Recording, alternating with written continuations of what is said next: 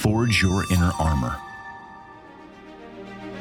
Welcome to the Inner Armor Podcast with Dr. Timothy Royer, where we explore ways to train our brains and bodies to become dynamically resilient so that we can all, from professional athletes to ordinary people, perform at our potential.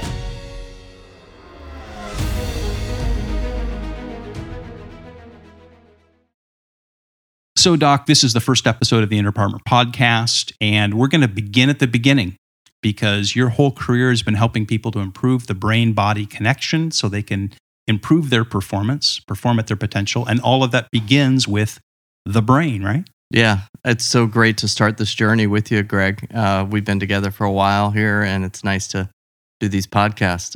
And for our listeners out there, really looking forward to developing a relationship, not just throwing knowledge at you, but coming together as a team that we're all working together to get ourselves stronger and optimize who we are.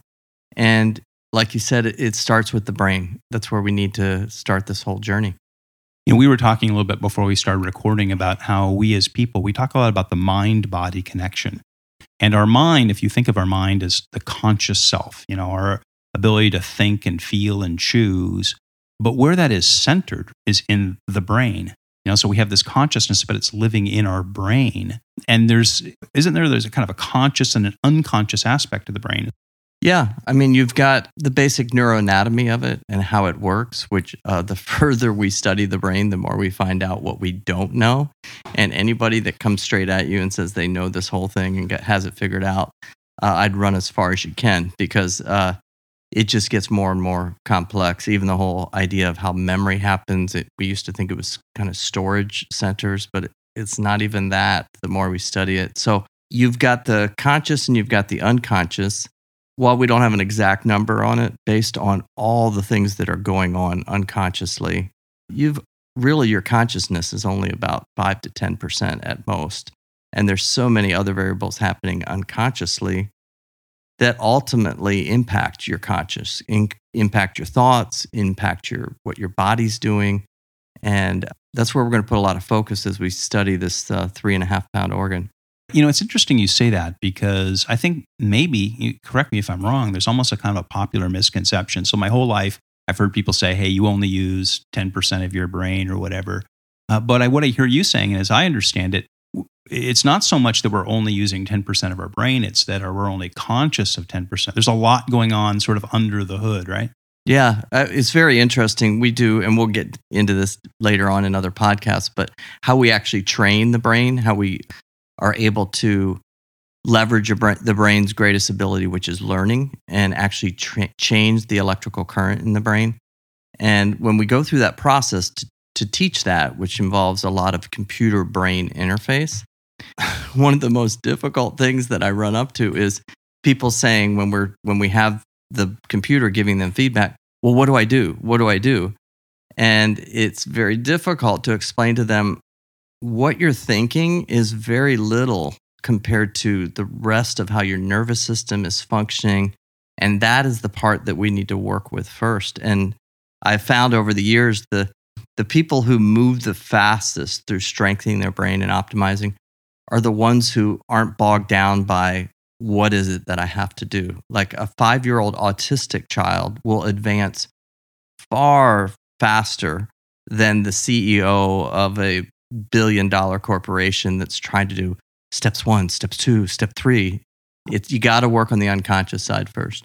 Yeah, that's interesting. You know, there's so much underneath if you think of a car that's got all of these complex systems and you only have sort of the user interface, you know, you've got the steering wheel and a couple of buttons and the pedals or whatever, but there's so much going on beneath it, but you can almost try to over-control that, oversteer it. Yeah, absolutely. I mean, just think of this concept when I say the number 98.6, right?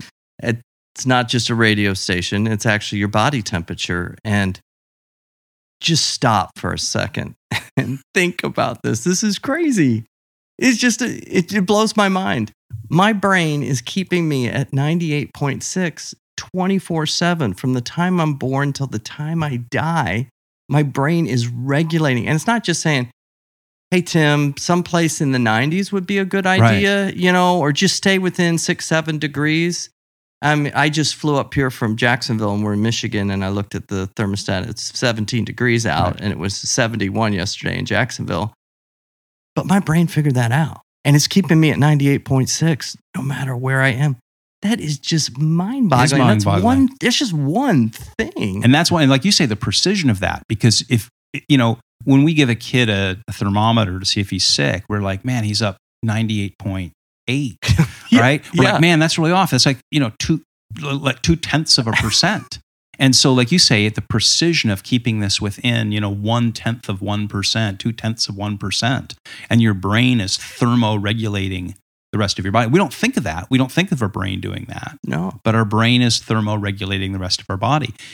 Another analogy that you and I have talked about is you take your computer, your iPad, your desktop, your phone, right? Right. And you look at that and you say, well, underneath the parts that you can push or see, there's so much code and hardware and software that's sort of operating that system so that you can play your video game or you can surf Facebook or whatever. Yeah. In order for that to happen, that's where this whole thing of we only use 5 or 10%, right? We're conscious of 5 or 10% of what's going on, and the rest of it is behind the scenes. But that brings up your whole career and everything that you do with Inner Armor and Royer Neuroscience and everything that you've done, around the world with everything from professional athletes down to ordinary people has all been trying to help better synchronize and coordinate and harness what's going on in that 90% we can't see, right? Yeah. And I would say, just to share a little bit of my journey, I just didn't wake up and say, oh, I'm going to do the brain right out of the chute. I went to graduate school, got some different master's degrees, and then got a doctoral degree. And I came out as a neuropsychologist working in a children's hospital. Had a great opportunity to become the division chief there of this pretty large children's hospital. And, I thought I was going to do this the rest of my life. I'd been taught neuropsych. I've been taught how to make diagnoses, how to put people into the boxes. You have your DSM, and what you're taught is like, as quick as you can with your testing and your interview, put them in a box, right?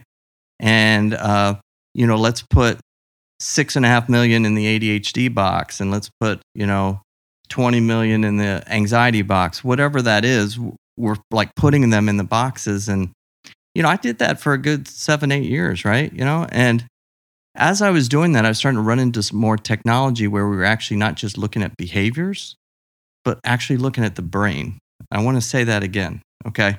Not just looking at behaviors, but looking at the brain, because that's where most of our care of different behaviors and emotions really slips up, is we just fill out a checklist and then we move on, and nobody's looked at the brain. And I started looking at the brain, and in about a 10-year span, studied over 50,000 brains. And guess what I found? Everyone is different. Everybody listening to this podcast right now, your brain is unique. It's different. There will never be anybody from the beginning of time until the end of time that will have the exact same brain. And I had been down this road of take them all and put them in this box and then have them get on this medicine to address that issue. And then I'd have the parents come back and they'd say, that didn't really work for him.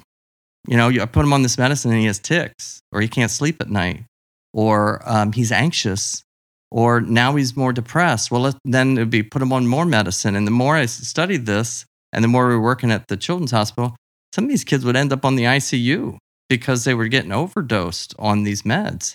And that was kind of the behind the curtain look at this. And I started to realize the thing we're neglecting the most in all this is the brain. And so that really pushed me. I would say until maybe 8 or 9 years into my career, like, man, I got to step back and I got to start measuring the brain and study the brain first. And as I did, one, I realized how much I didn't know. And two, I started to see how we could help people change their lives in ways that went way beyond a pill bottle, that literally the brain is more powerful than that stuff. And that's where our discussion has to start, is with the brain. Right. So our understanding of the brain has advanced so much in recent decades, in the last 50, 60, 70 years, because we have the technology. So if you go back 500 years ago when Leonardo da Vinci was dissecting people in the Renaissance, right? There are parts of the body that you can study. You can look at the muscles, you can look at the skeleton, you can dissect somebody and look at their internal organs. But you come to the brain, and what you see are these folds. And they did dissections. So you can see all those medieval or Renaissance or early kinds of things. You can go back to Gray's Anatomy from the 1800s, and you can see these folds. But what they couldn't see was what was going inside of it, because it's all electrical activity. And they didn't have the capacity to measure that. And they didn't have the kinds of things, the imaging technology that we do real time to measure that. So now what we have is an understanding of what's going on in this, as you say, 3.5 pound sort of mysterious organ.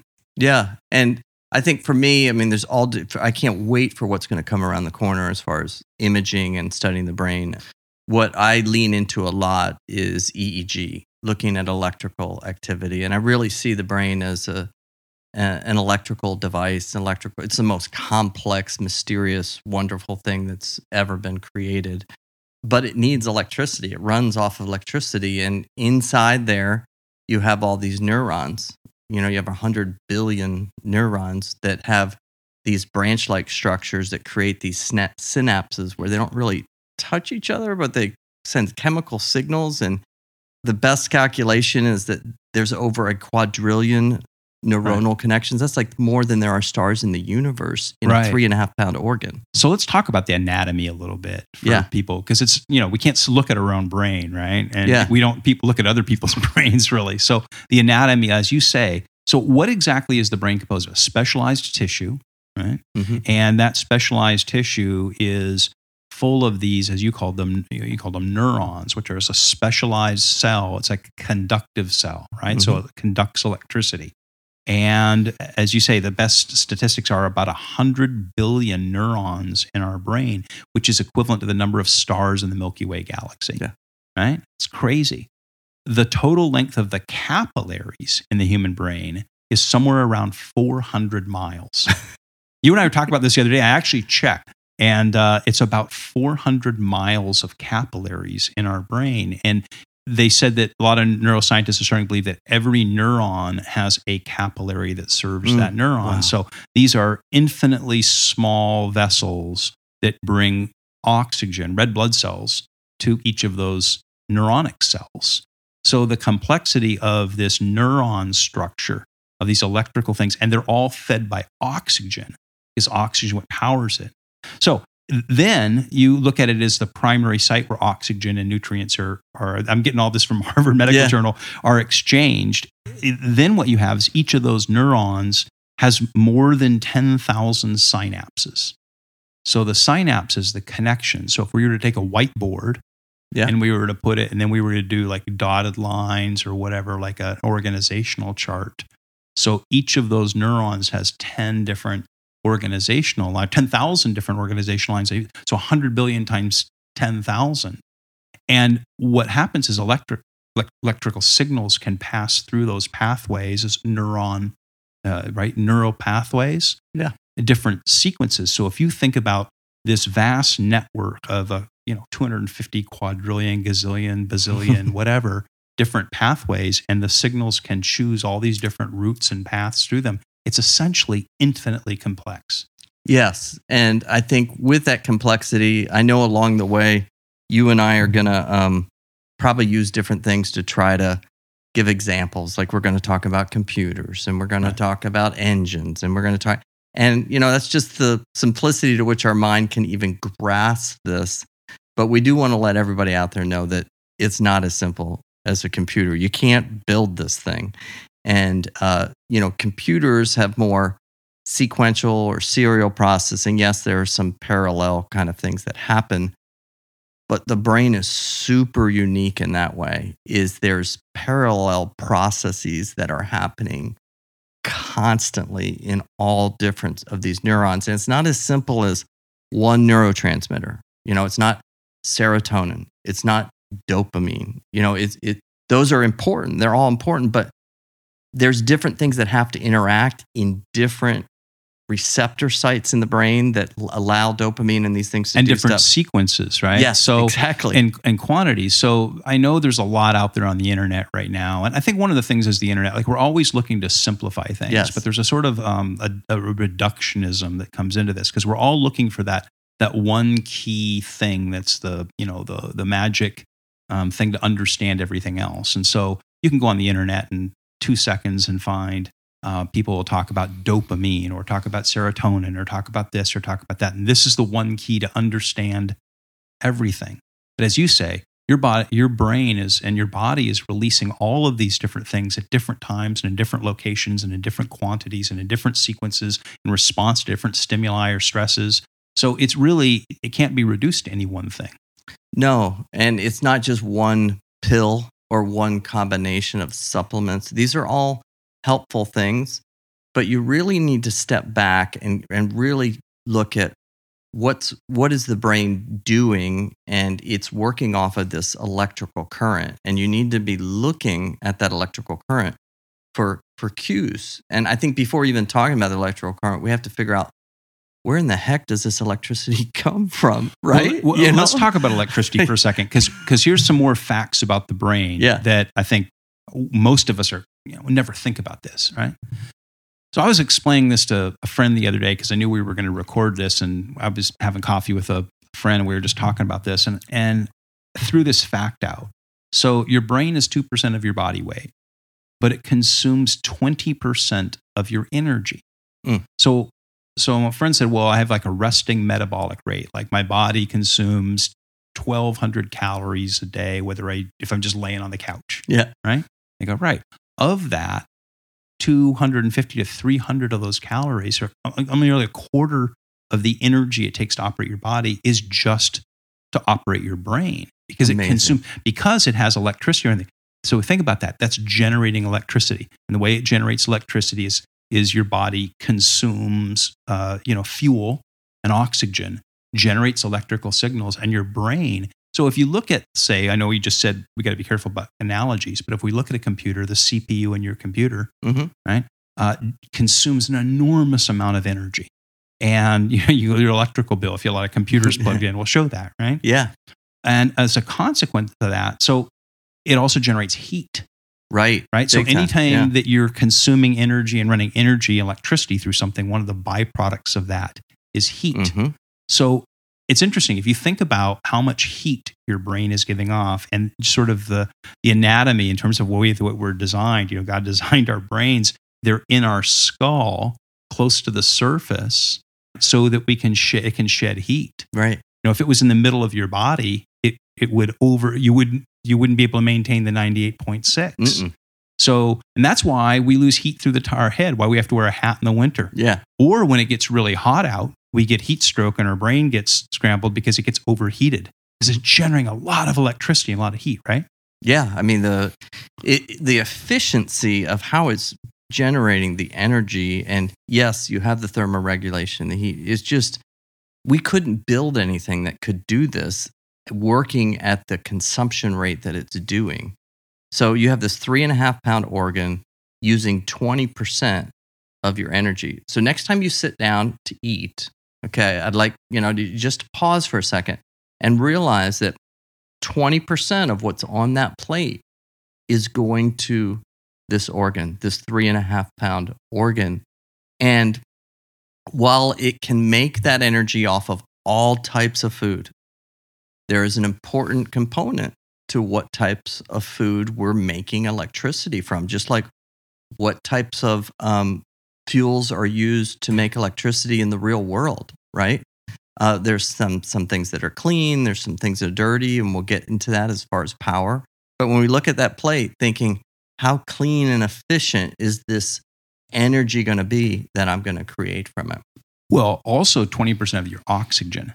So that's another fact we've got here. So think about this. And it was occurring to me the other day why I can't think clearly when I'm exercising, right? So I'm out for a run or something like that. And, you're starting to breathe heavy and you go, man, I remember back when I was training when I was much younger and could still run a lot. And I was training for a marathon. And one of the things I tried to do was to do like math, like do simple. Somebody taught me to try to maintain doing simple math problems. So you're just trying to do your times tables or something as you're running. And it gets increasingly hard to think because your brain is consuming 20% of your oxygen.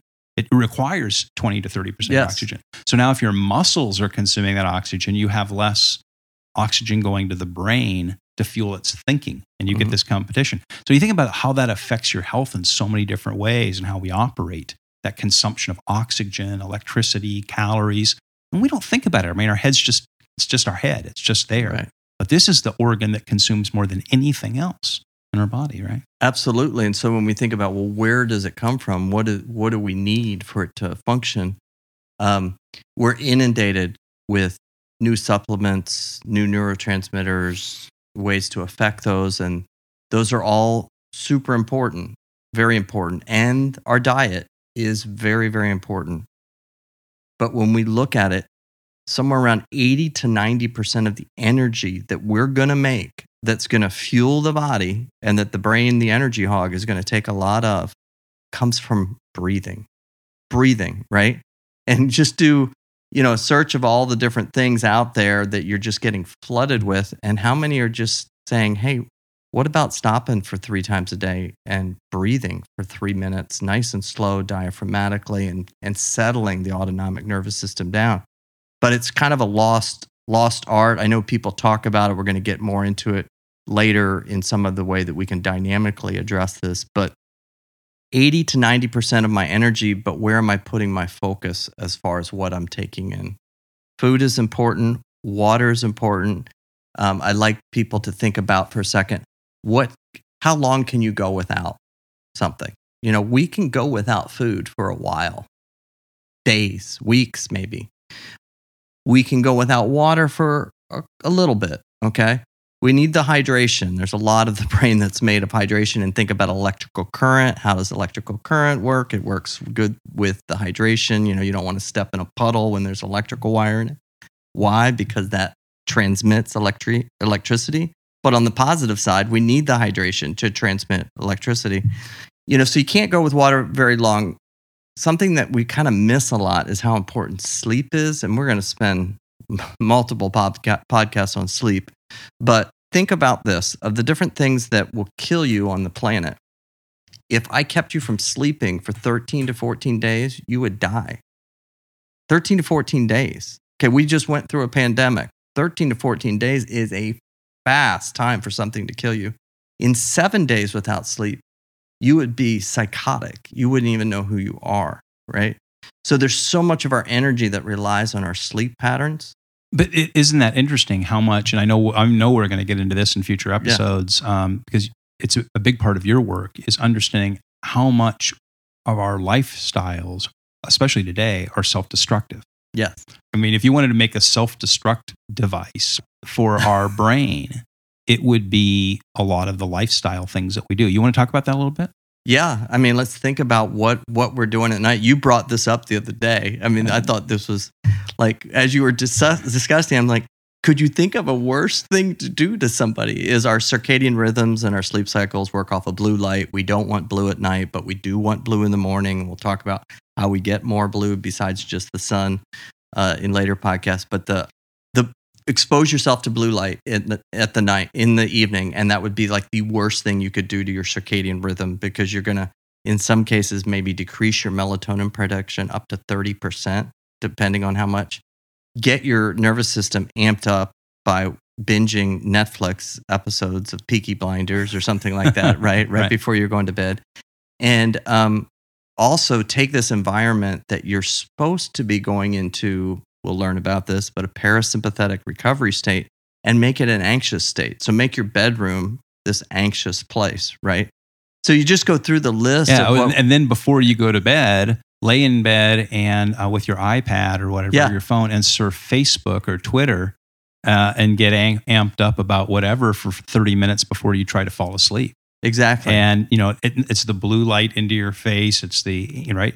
And it seems to me that there was an earlier time, if you wound the clock back, however long, several generations, there were sort of built-in speed limits to human life. We didn't have all of these technological devices. We didn't have the ability to control the daylight cycle that we do now. We didn't have phones and iPads and all of the things, and video games. You're not playing, Xbox until whatever, and 10,000 things that we do that, in a sense, you sort of woke up when the sun came up, and you more or less sort of wound down when its sun went down. And there were these natural rhythms to how your brain was maintained. And I can't help but thinking when you see those things that do float around on the internet where they'll show you here was the 8th grade test, in 1920, what 8th graders had to know. And, college students, grad students today couldn't pass it, right? And so while people may have had less technology, I can't help but wondering if their brains were stronger 100 or 200 or 500 years ago. Yeah, I mean, we know that attention span has dramatically decreased in the last 15 years. That's been measured, that the brain can't attend like it was 15, 20 years ago. Who knows what it was 100 years ago? And while I'm definitely thankful for the light bulb and electricity, there is something that's happened within the onset of electricity in all of our homes that there's an upside, but we also have to realize that there could also be a downside. And how are we good stewards of this in a way that it doesn't hurt us? But I mean, there are estimates that over 100 years ago, the average person was sleeping around just over 9 hours a night, right? We really need to be around 8 hours. And I know people are going to come up with different things, and we'll talk about why that's important later. But the average person in the United States is sleeping less than 7 hours a night. So we definitely have a massive shift. And we also have a massive increase in a lot of different chronic illnesses. I mean, just go through the list. And it all starts in the brain. As you have said, it's upstream. We look downstream at all these things, but who's looking upstream? Yeah. Before you put something in your brain, who's looking upstream to see what is going on in the electrical current in your brain? Yeah, before we leave that point for a second, I remember this was like you and I were working together about 12 years ago, and I remember that I forwarded you an article, by a neuroscientist that I'd seen online, and I said, "What do you think of this? Does it seem credible?" And the guy was making the point that the average citizen of ancient Athens or Rome had a higher average IQ than a person today, because they said there were so many things you had to figure out to survive in the ancient world. You had to make things. You had to know daylight and weather, and you had to have skills. And what technology and tools have done for us is made it so that we don't have to figure a lot of stuff out. Then when you add in the lifestyle stuff in the brain, so those folks may not have had everything that we have in terms of technology, but their brains were probably pretty healthy. Yeah, definitely. And it's finding that balance. Right. The innovations, the technology are amazing things. But when we binge or go excessive and we neglect the rhythms of our body, and particularly the filter which all of this should go through is this making my brain stronger, or is it making my brain weaker? What is it doing to me over time? And finding that balance.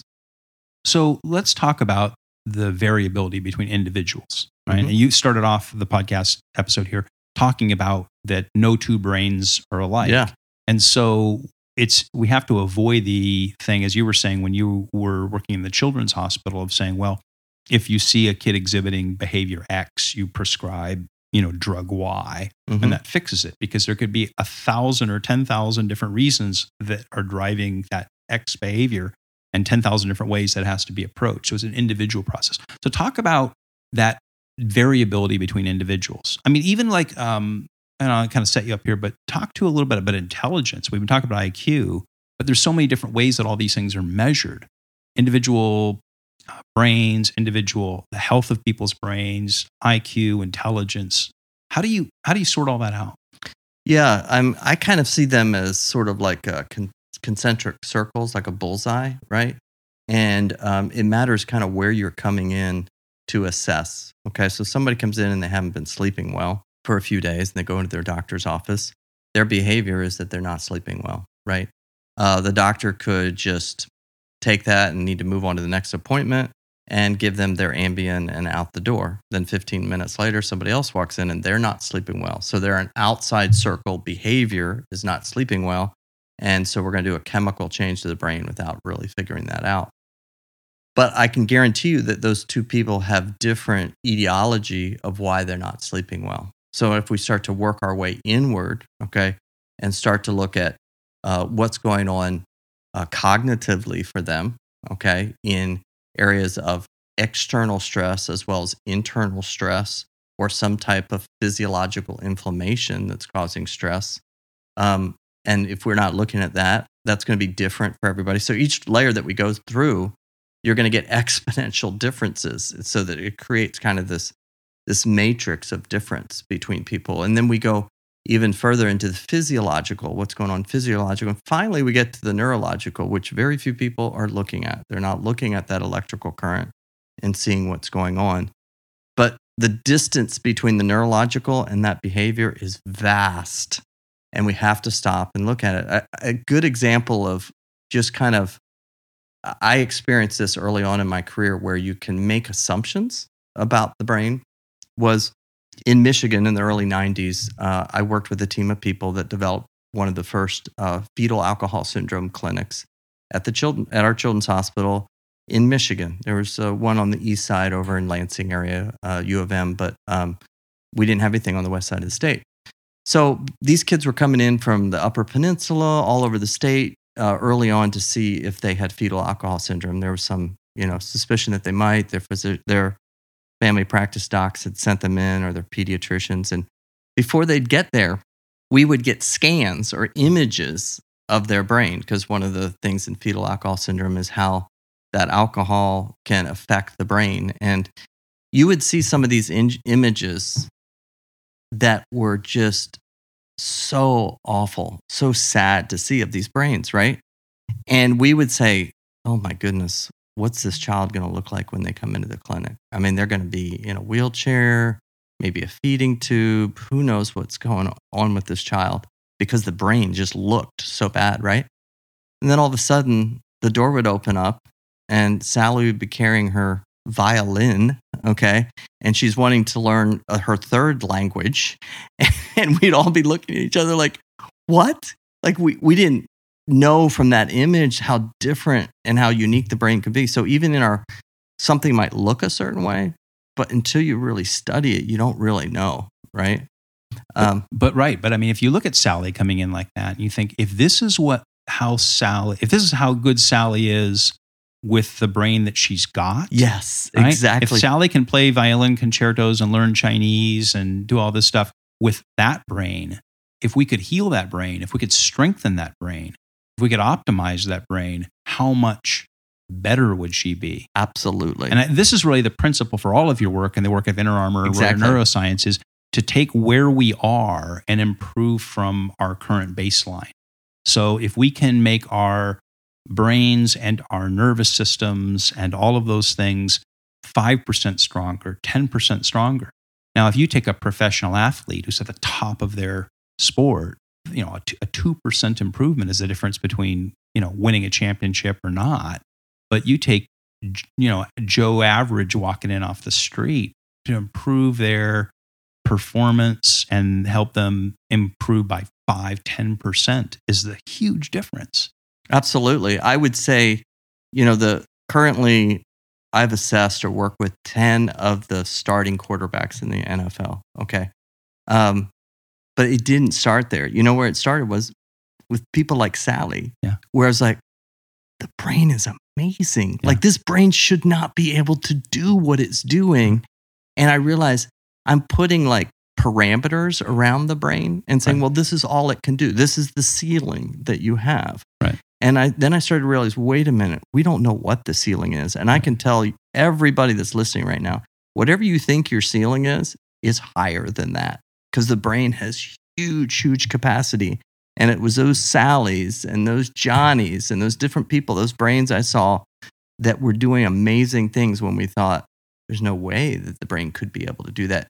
That really set me up to work with the average person, the person out there with their kid who has an anxiety disorder, or the Kirk Cousins of the world, who's 13 and 2 right now, whatever they are. Yeah. So, yeah. The biggest comeback in NFL history the other day, right? Last week. That was amazing. So this is really what Inner Armor is all about, is taking wherever we are currently, strengthening, forging that inner armor, strengthening us so that we can be better than we are. It's like that old $6 Million Man. Yes, we can make you stronger. We can make you better than you are. And wherever you are, whether you're Sally or Johnny or Kirk Cousins or whatever, we can make you better than you are, or you can make yourself better than you are by training and strengthening your system, that brain-body connection. So that's what this podcast is all about. And I think this would be a good place to stop because we're going to come back and talk about a lot of this in future episodes. So thank you, Doc. Yeah, it was great. Thanks. Awesome. This has been the Inner Armor Podcast. You can find it wherever you get your podcasts. Would you please follow or subscribe and make sure to leave us a review or comment? You can learn more about Inner Armor, Dr. Royer, and how to perform at your potential by going to forgeinnerarmor.com.